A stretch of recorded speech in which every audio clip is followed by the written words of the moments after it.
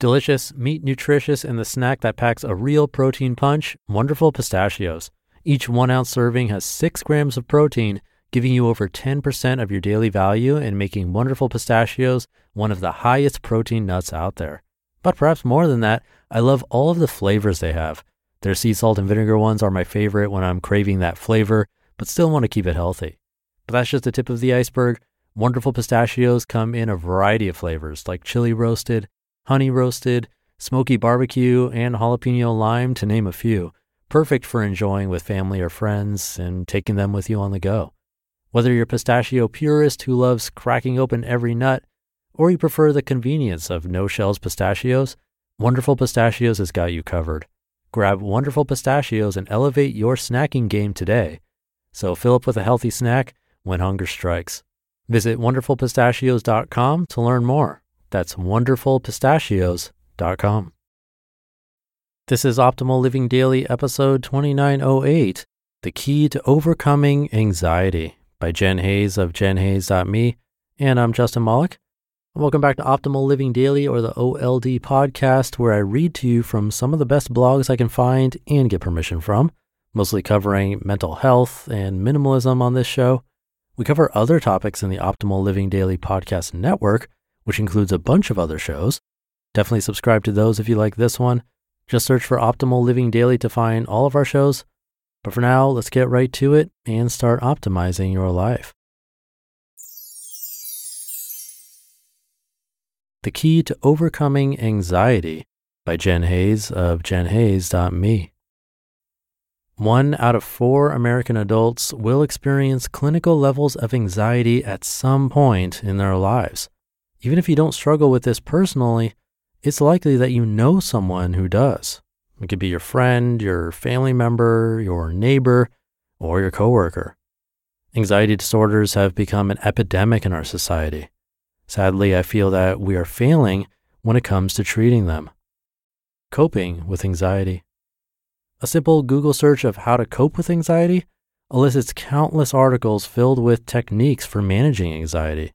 Some common ones include exercising, doing yoga, praying, meditating, getting a massage, reading a good book, or going for a walk. I've had therapists suggest some of these same things to me. And there's certainly nothing wrong with doing any of these things, and you may even find that these things do alleviate anxiety for you temporarily.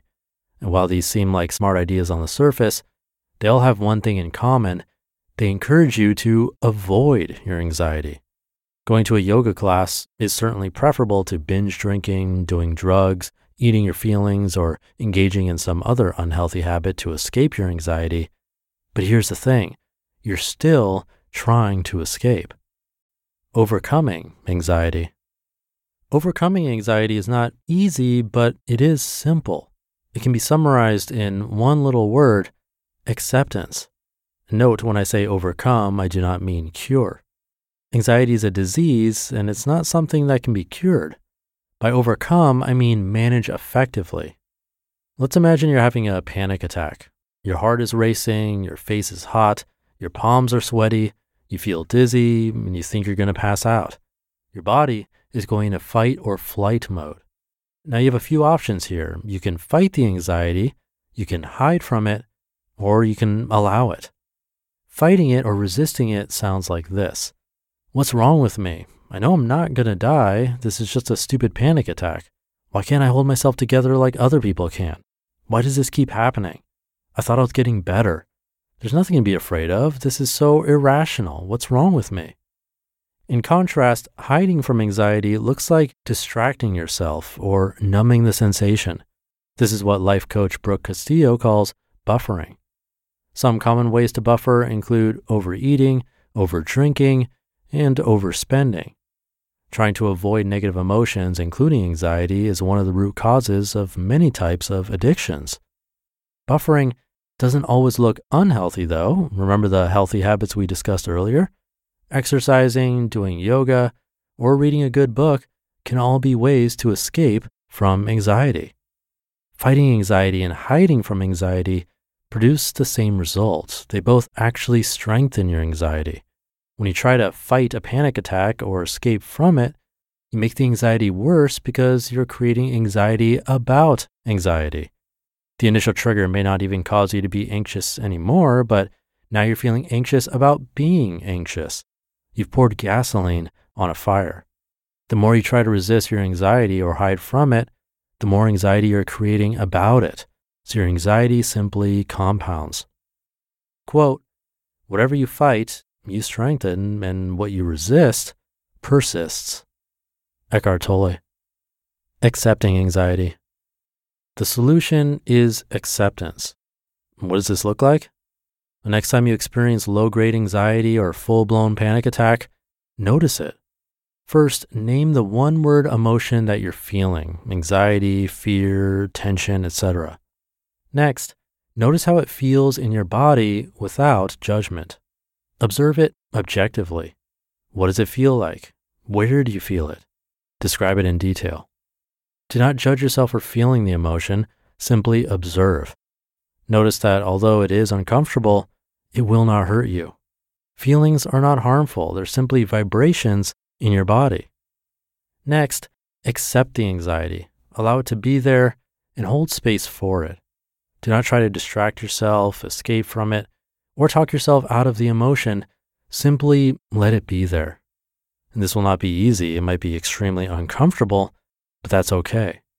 It'll take time, but eventually you'll probably notice that the anxiety has passed. Do not try to rush it. If you're in a hurry, you're doing it wrong. You wouldn't be in a rush if you had truly accepted the discomfort of anxiety. Quote, the presence of anxiety is unavoidable. The prison of anxiety is optional. Max Lucado. You just listened to the post titled The Key to Overcoming Anxiety by Jen Hayes of jenhayes.me. Thank you to Jen. Anxiety is no joke. It's a massive thing. As she said in the beginning, 1 in 4 American adults will experience clinical levels of anxiety at some point in their lives. And I can definitely relate personally to the idea of being anxious about anxiety. Some are anxious about their health, some about public speaking, death, their loved ones, money, and again, about anxiety itself, worrying about the worry. And in my experience, like she said, trying to fight it usually doesn't help and often makes it worse. So I do agree with this article in general. I would just add a couple of things. One is that there's no shame in getting help with anxiety. It can be difficult to do, but experts trained in this stuff do have a better idea of what truly works. And second, in my own search, I found a really promising study that showed breathwork versus meditation on anxiety and mood. And adding in the breathwork did show substantial decreases in anxiety and increase in mood, specifically doing a type of breathing for around 5 minutes a day. And if you're curious, that type of breathing goes like this. So first, and I would do this sitting or lying down, not while driving or swimming or anything dangerous, just in case, even though you shouldn't experience any difficulty. But basically, simply take a nice deep breath through your nose to fill your lungs. And then once you're there, instead of releasing, take an extra quick breath in through your nose, even more, and then let it all out through your mouth. Super simple, right? Again, just 5 minutes a day was showing great benefit. So why not give it a shot? Hope it helps. For me, it has so far. Have a great rest of your day. I'll be back tomorrow reading to you where your optimal life awaits.